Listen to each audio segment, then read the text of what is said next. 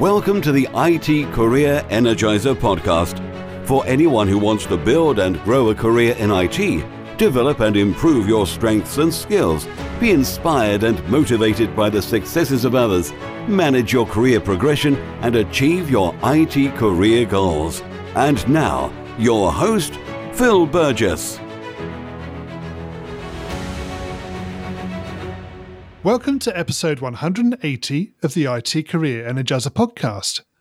My guest on today's show is a staff operations engineer from Zendesk. He describes himself as a Linux systems geek with a passion for making systems serve great content.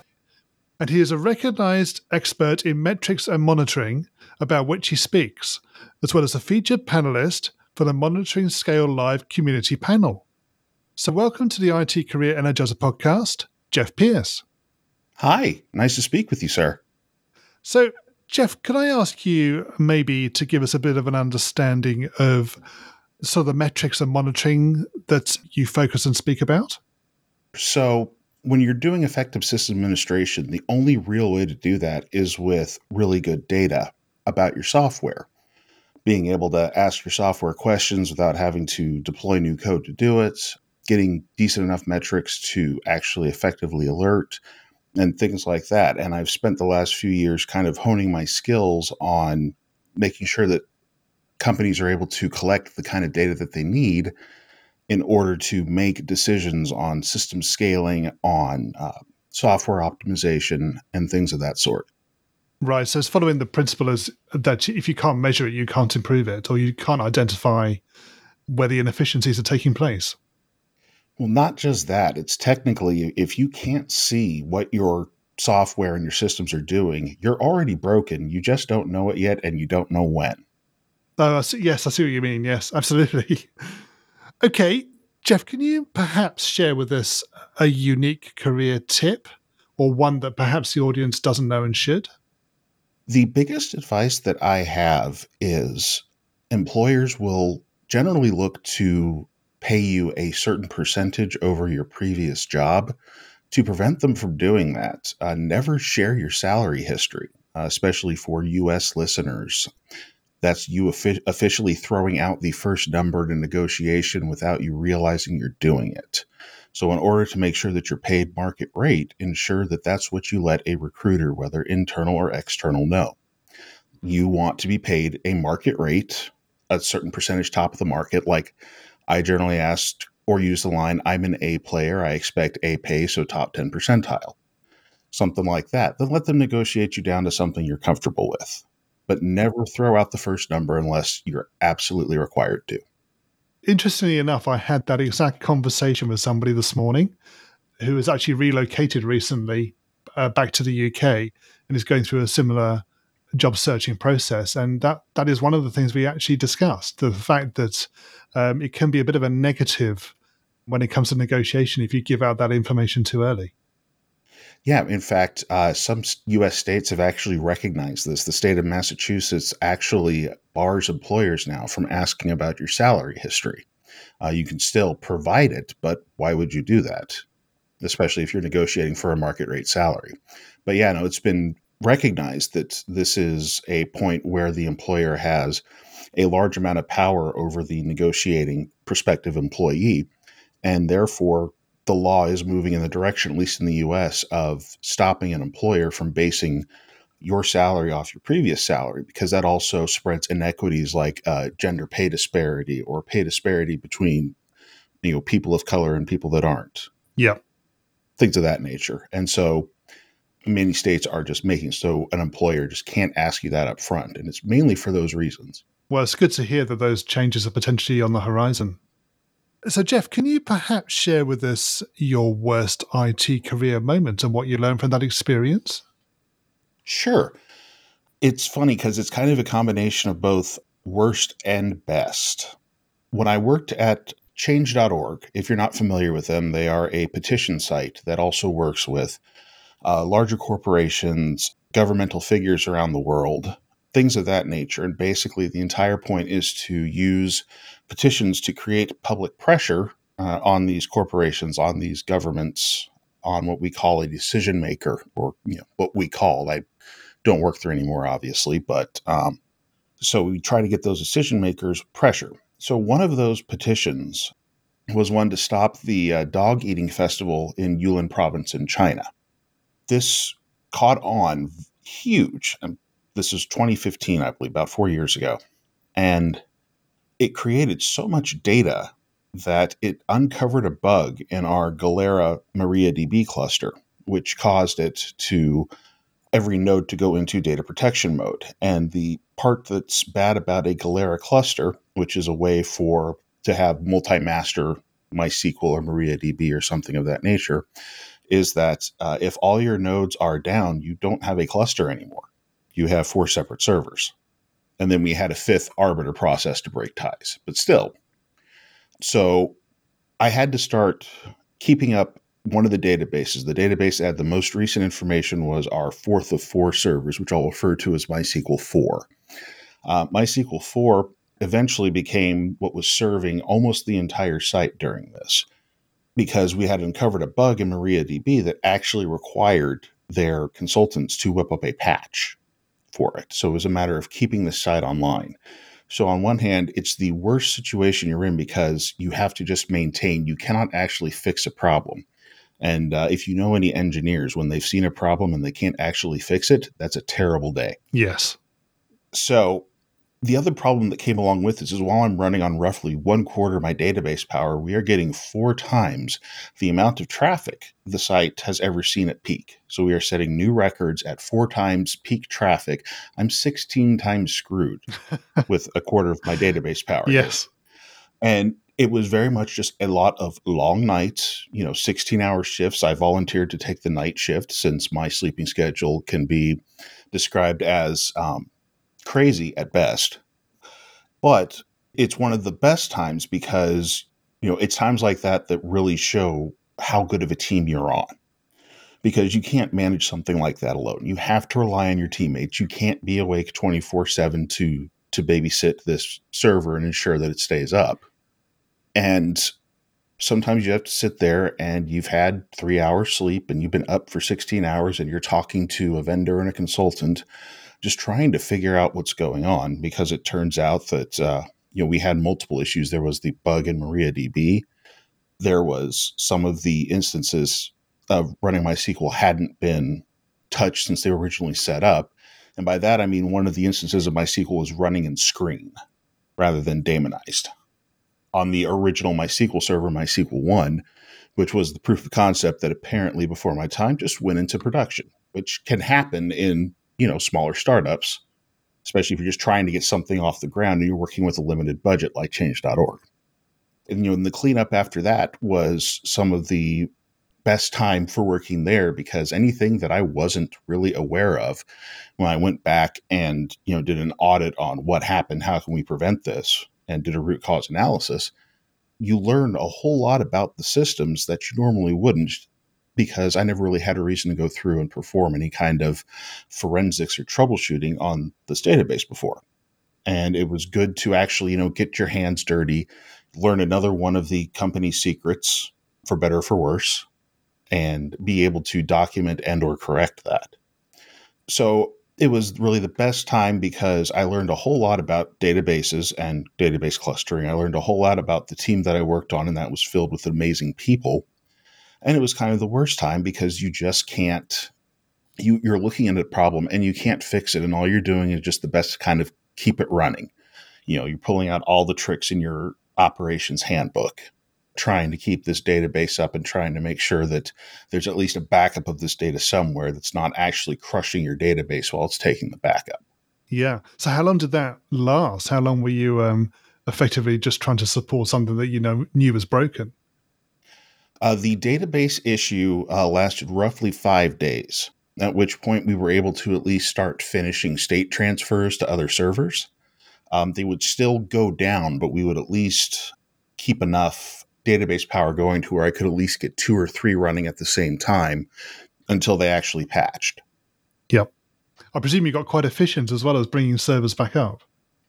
Yeah, I learned a lot about how Galera does its state transfers, because there's 2 of them. There's an incremental state transfer, which if your database if the data in your database wasn't corrupted when it crashed, that would make it where it would only have to transfer the data that wasn't recorded from the master to the database once it was hooked back up.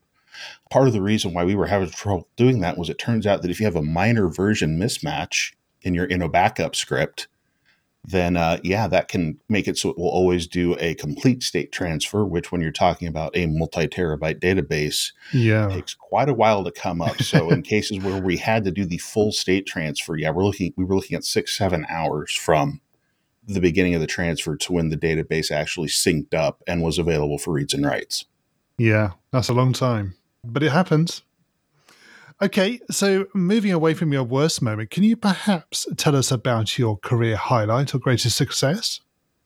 I would say that my career highlight was when I deployed the first piece of code that I really had a hand in writing into production, which was, again, also at change.org, and that was my open source Cassabon software, which I hate Graphite as a whole.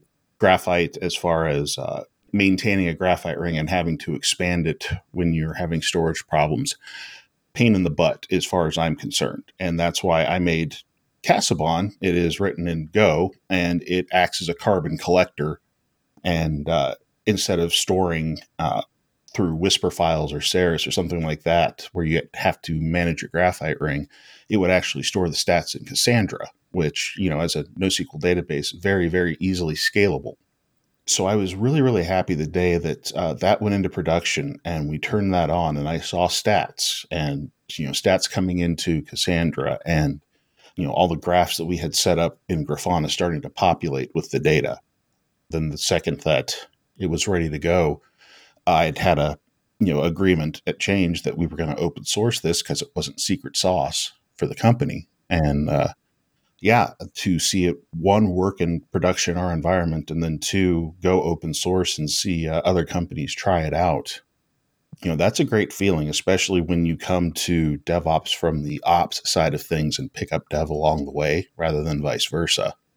Have you had much feedback yourself? Have you had much feedback in terms of other companies using it?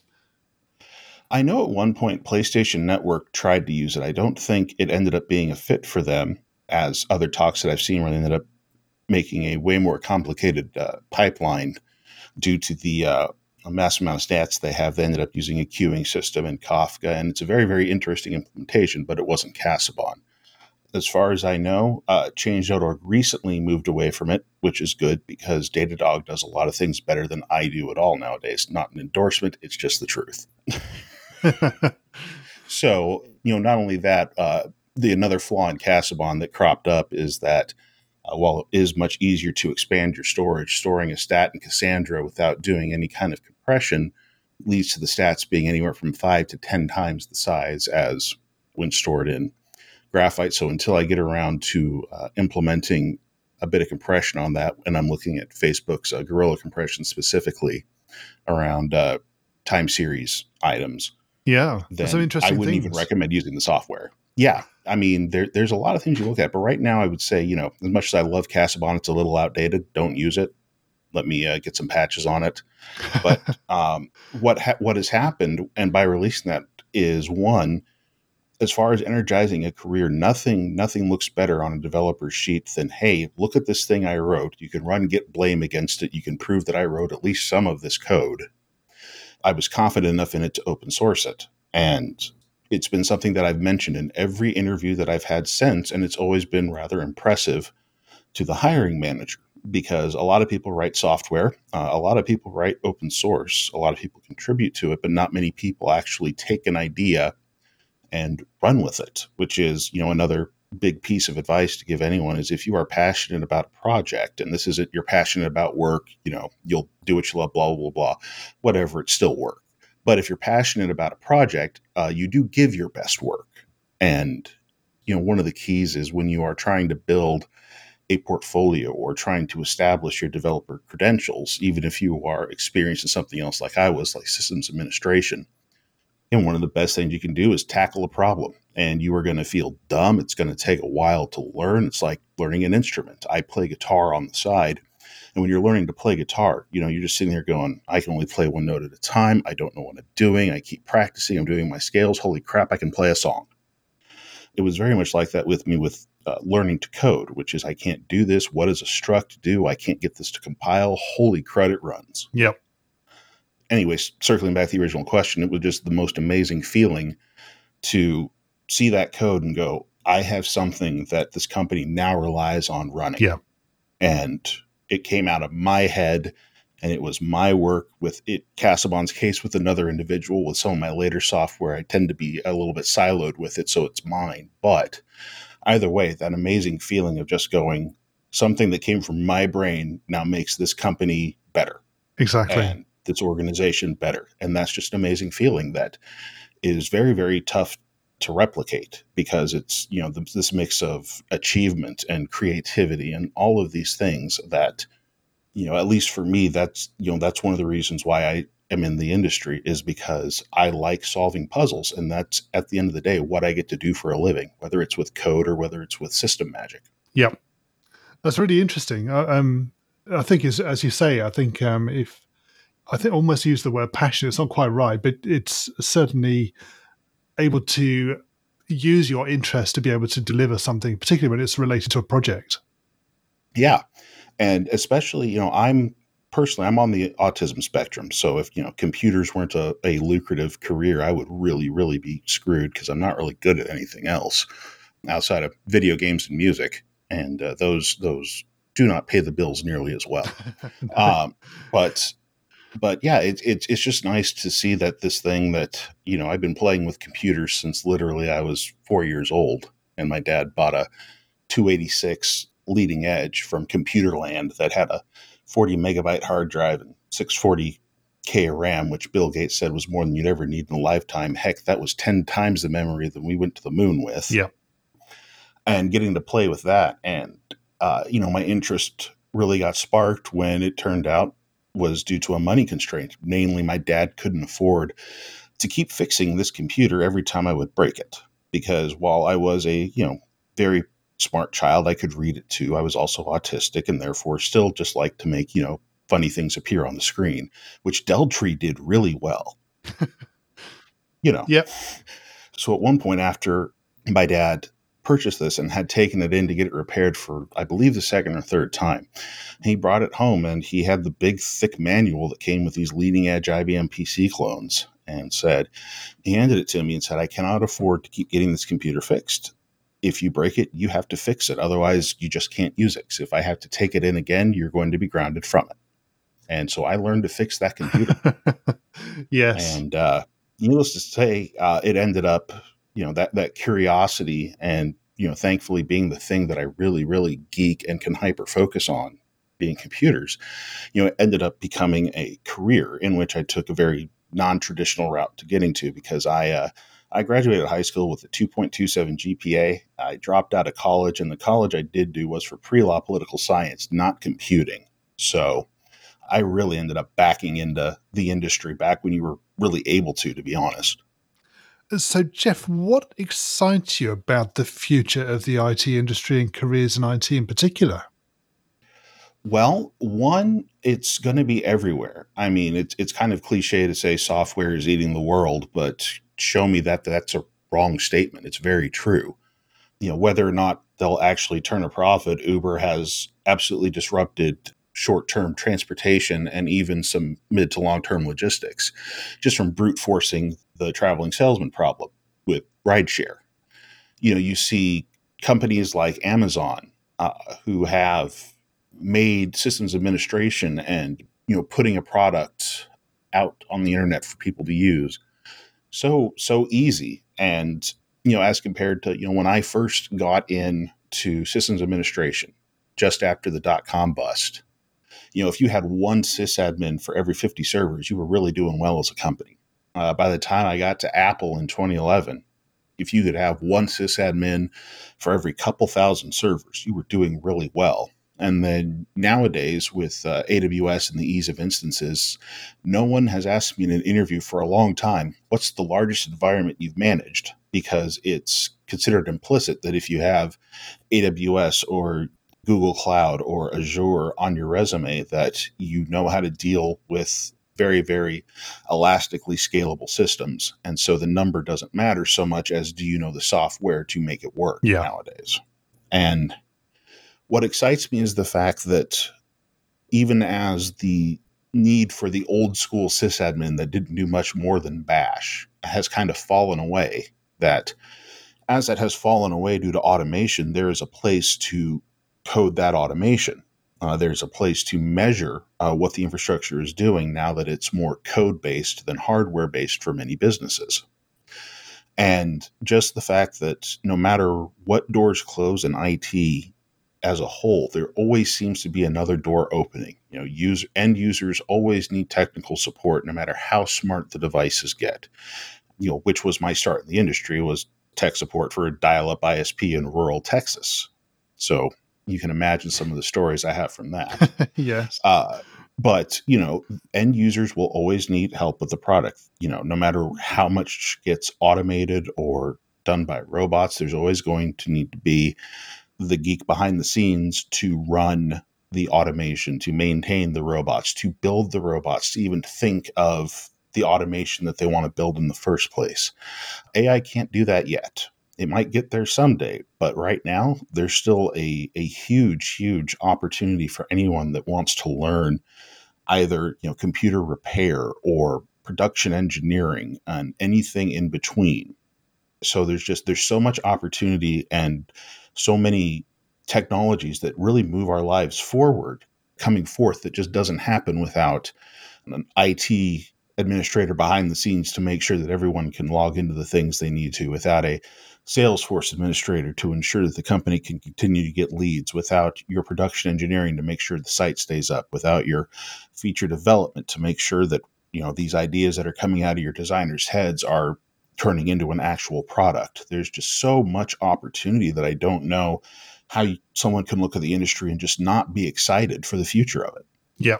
No, that's great. I think you're right. I think there's so much potential. And of course, we just don't know what it will look like in a few years' time. We couldn't have predicted where we are now 10 years ago. I know. If you'd have asked me, what's going to be the next big thing in 10 years ago, I wouldn't have said that a new implementation of Solaris Zones known as containers would be the next big thing, because now it's on Linux.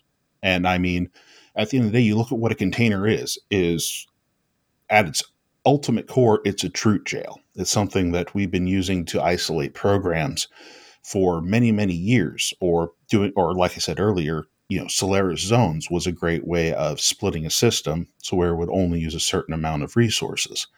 What Docker did was make it so that this was suddenly accessible to your junior sysadmins as well as your senior ones that knew how to properly implement a true jail and properly set all the permissions and ensure that everything is in the true jail that's needed. Docker does this all by default and then lets you hand it over to developers and say, I tell you what, if you can build it in this environment, I can guarantee it'll work in production. No more work finding DevOps problem now.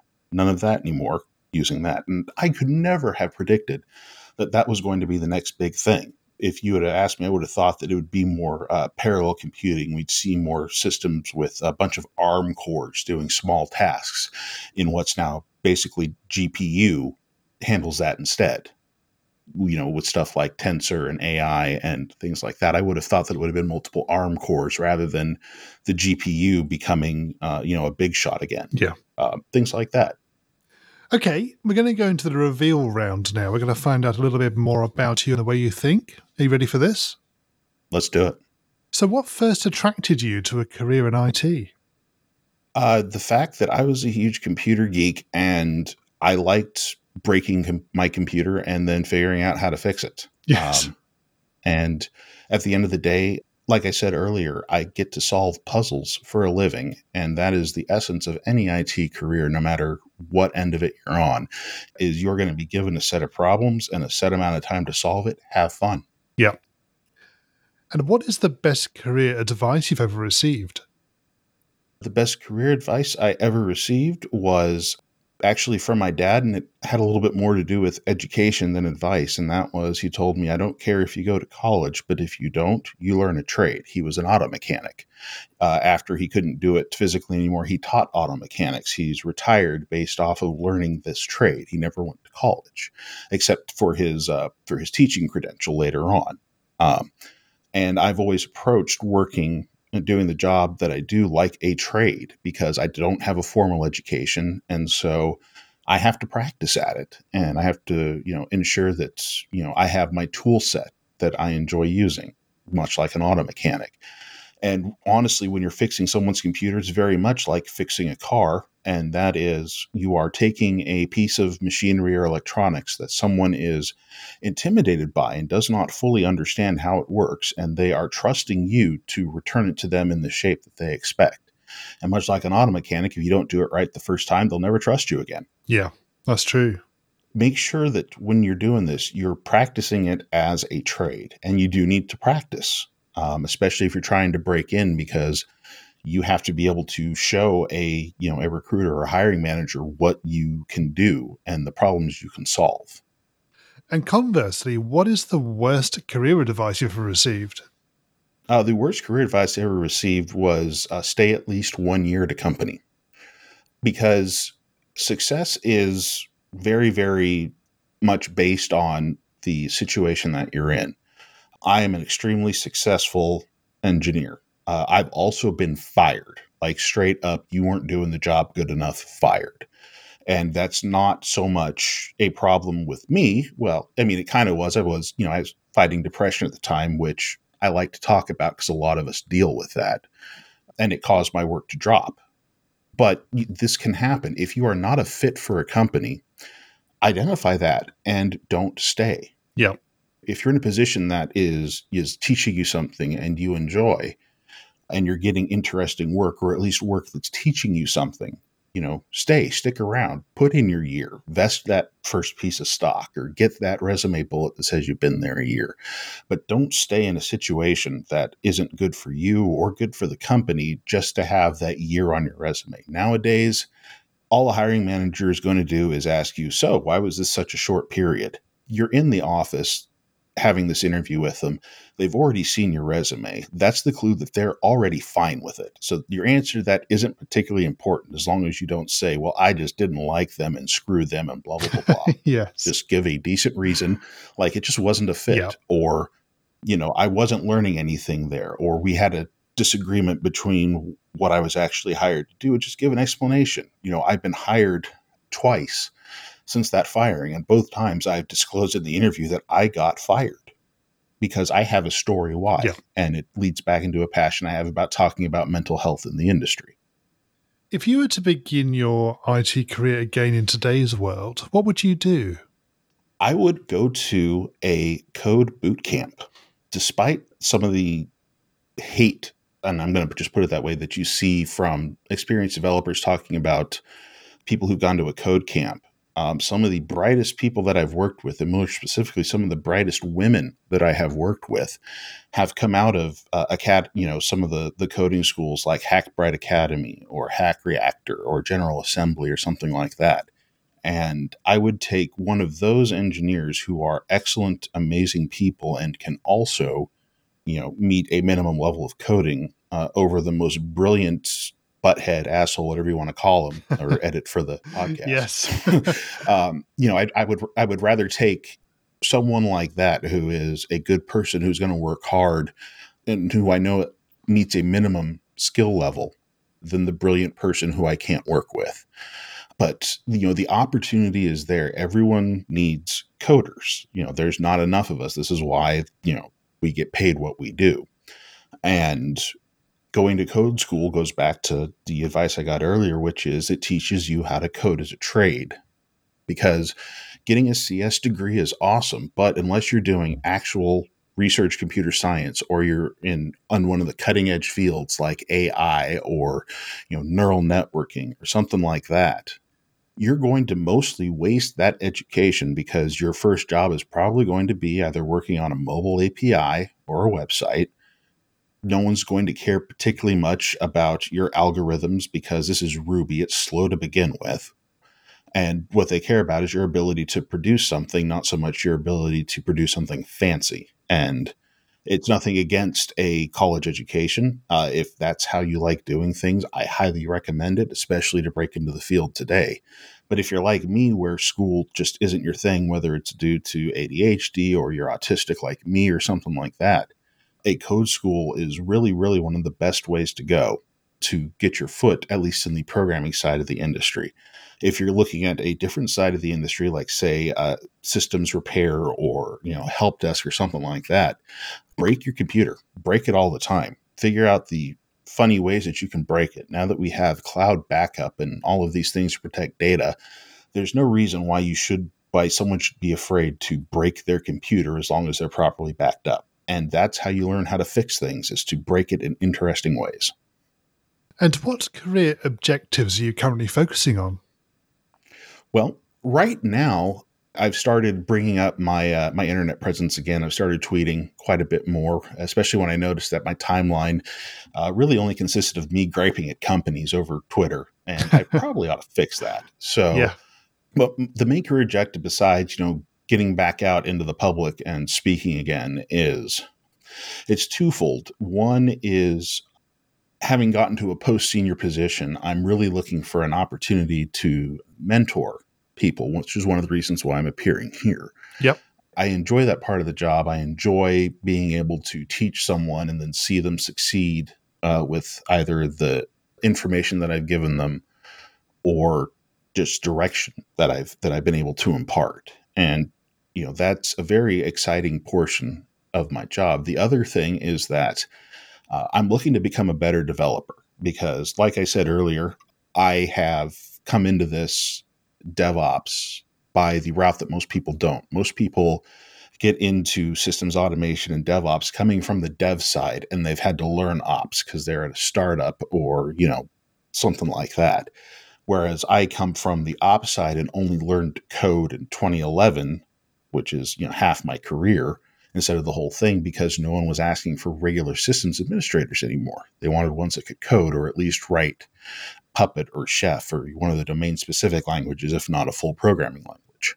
And so I'm a very, very, very, senior experienced system administrator. And if I were to describe my development skills, I'd say they were, mid-level to senior. So that's something that I can really improve on, is continuing to write code and becoming better at that. And what's the number one non-technical skill that has helped you in your career so far? Soft skills, to be quite honest. Being autistic, it took me a while to understand how to, as I call it, people effectively. I've had to teach myself that if you're talking with someone, people enjoy being looked in the eyes. If you're autistic, looking someone in the eyes is just not going to happen. But if you look at their forehead, it's close enough. I was very happy when I worked at Apple. They put me through a public speaking program, which is why I'm comfortable appearing on a podcast or getting up in front of people and talking. And those skills have really come in handy. On a lot of teams, I've become known as the person with the soft skills. And I just say that because they're categorized as that, not because they're any easier than the hard skills we think of, especially for, people who are geeks and introverted or, have ADHD or are on the autism spectrum, which there's obviously a lot of people like that in this industry. And sometimes just forcing yourself to people like, my wife and I, we will host board game nights at home because it's an opportunity for me to not only one, have fun with friends, but two, I get to navigate a crowd of 20 people and I learn to not get nervous in that situation. I learn how to talk with people and ask them questions and answer questions back and not dominate a conversation. Those soft skills are needed so much more than ever in this industry now because no one wants to work with the brilliant butthead. No. They want to work with someone who is, going to respect them, who is going to be able to communicate effectively with them. And, more than anything else, you can have all the technical skills in the world, but if you can't articulate what you're going to do, why you want to do it, how you're going to implementing it, when it's going to be done, and who is responsible for it, you're not ever going to get put in a lead position in a huge project. They're going to let someone else lead it while you implement. So if you want to be able to move into either a technical or human leadership role, then you really need to be able to speak clearly, articulate your needs, not be afraid to speak up, but also learn when to listen as well. And that's a really hard balance. Nobody teaches that. You have to figure it out on your own. And what do you do to keep your own career energized? I like to take on side projects where I learn something. My two passions outside of work are music and video games. So I've decided that I want to learn how to program in C# because that's what the Unity game engine uses. And ultimately, my goal is to start my own video game company. I left Apple to make video games. It was a bucket list item to have my name in the credits of a AAA video game. I made that happen. I worked with a company called Gazillion. The game was called Marvel Heroes. It's no longer online anymore, but I was listed there as senior technical operations staff, and that was a huge bucket list item. But like most games, I got laid off pretty soon after the game launched. And so rather than going and trying to navigate a very volatile industry like games, I've decided that when I go back to it, it's going to be my own game with my own studio. And if I'm going to do that, I'm going to need to learn how to effectively code at least a proof of concept video game if I'm going to try to get something funded. And so therefore, in this case, it's me pricing for video game, but I'm always practicing something. When I was learning to code, I was taking code challenges across different sites on the net, which are great for if you've run out of ideas of your own for an app to practice writing. Take a code challenge, stuff like that.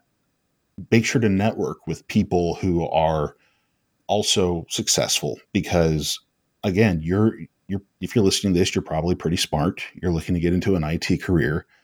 There's actually a really nice feeling when you think you're the dumbest person in the room, surprisingly. Because I've been in cases where I felt like I'm the smartest, and the best work situations I'm in is where I felt like I'm the dumbest, because that means I have a ton to learn and I have a ton to make myself better with.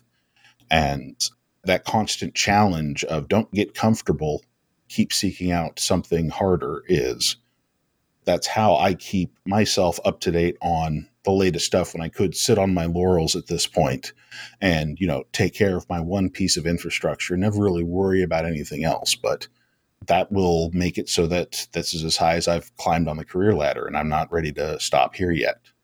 I'm still in my 30s, and despite the fact that Silicon Valley tries to put us out to pasture at 40, that's happening less and less just due to the fact that there's not enough technical talent, in the world, mainly at this point. Exactly.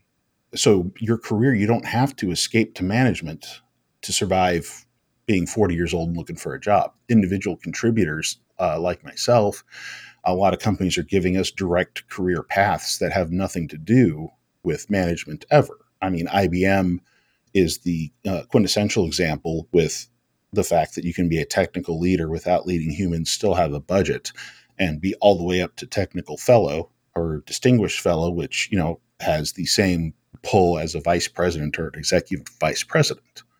And companies that are able to do that and keep individual contributor from going to management because there is a career path forward. Zendesk is one of those companies. It's why I like working there. But finding one of those companies, if you want to stay an individual contributor, that lets you grow and lets you touch new things is a big deal. It really is. And what do you do in your spare time away from technology? As I mentioned earlier, I play guitar and bass. And, when I was a teenager, I played in punk rock bands. And now I mostly just record some solo stuff. I write a lot of music, not a ton of lyrics, but anytime I get an idea like that, I record. It's a chance to practice, and it's a chance to be able to critique my own playing. The other is video games. I'm a huge video game nerd. Give me a good role-playing game or strategy game, especially something like Civilization or Crusader Kings that I've had friends aptly describe as spreadsheet simulators. But yeah, give me a game where I've got a whole lot of knobs and buttons to push and things to keep track of in my head, and I'll be happy for hours. Yeah.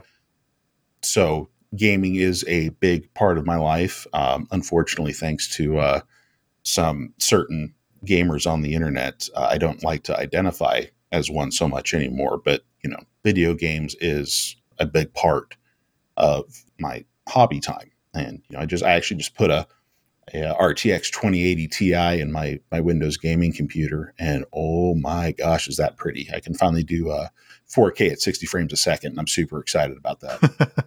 Yes. Jeff, can you share a parting piece of career advice with the IT Career Energizer audience? The biggest piece of advice I can give at this point is find a mentor, because a mentor is going to give you so many more pieces of advice on top of that, and is going to be someone you can model both your work and your career after. There is a second piece of advice that I want to give, and it's how I've gotten every job so far, which is if it says it's required on the job description, it probably isn't. Apply when you meet half of them. I have never met every requirement for a job that I have applied for in my career. Again, most of the time, I've only met half of them. Don't worry. That's how most people are. Yeah. You'll probably still get the interview as long as you present the reason why you would like the interview, why you would like to work at this company as you're being introduced or part of your cover letter or something like that. And then just a real quick third one is make sure that you're networking. I got my job before last because I know Corey Quinn. I said that I was looking for work. He introduced me to a bunch of people. One of them turned into a job. So, make sure that you are networking, because just like any other field, as much as we would like to say that IT is a meritocracy, it might be to get into it, but once you're into it, a lot of it comes down to who you know. Yes. And you're going to get more jobs from who you know than what you know. Guaranteed. Yeah. That's a sort of relationship thing that develops throughout your career. And I think the further you are in your career, the more your network actually helps you in your career development. Absolutely. Absolutely. It was very difficult to get it started, but going out and giving a talk on something at a conference that, might not be a big one, but hey, it was fun going to Tel Aviv and talking, because, I can't just do things easy. No, I have to go give my first, public talk ever in a country where English is not the first language. Yes. So, go hard mode. But, that was my opportunity to speak. And yeah, I paid out of pocket to go. It was a lot of money, but one, it was a cool trip. Tel Aviv is a beautiful city. I suggest that everyone take a visit if they can. But on the other one was that I got to speak, and that's how I met, Corey Quinn, and that's how I had dessert spilled on me by Charity Majors. And that's how, when I interviewed once for Facebook, the person giving me the code exam was the person that I was scheduled opposite of giving talks, where he was from Facebook and he was talking about how they did storage, and I was from Change.org and was talking about how we got simple stats in a company that just hadn't had them in there yet. Yeah. And, but you get to meet all of these people and hear all of these ideas. And, some of them are really good. And some of them are people throwing out ideas and seeing if they stick. But honestly, that's how a lot of the industry works is, I think this might be a good idea. Let's test it with a company.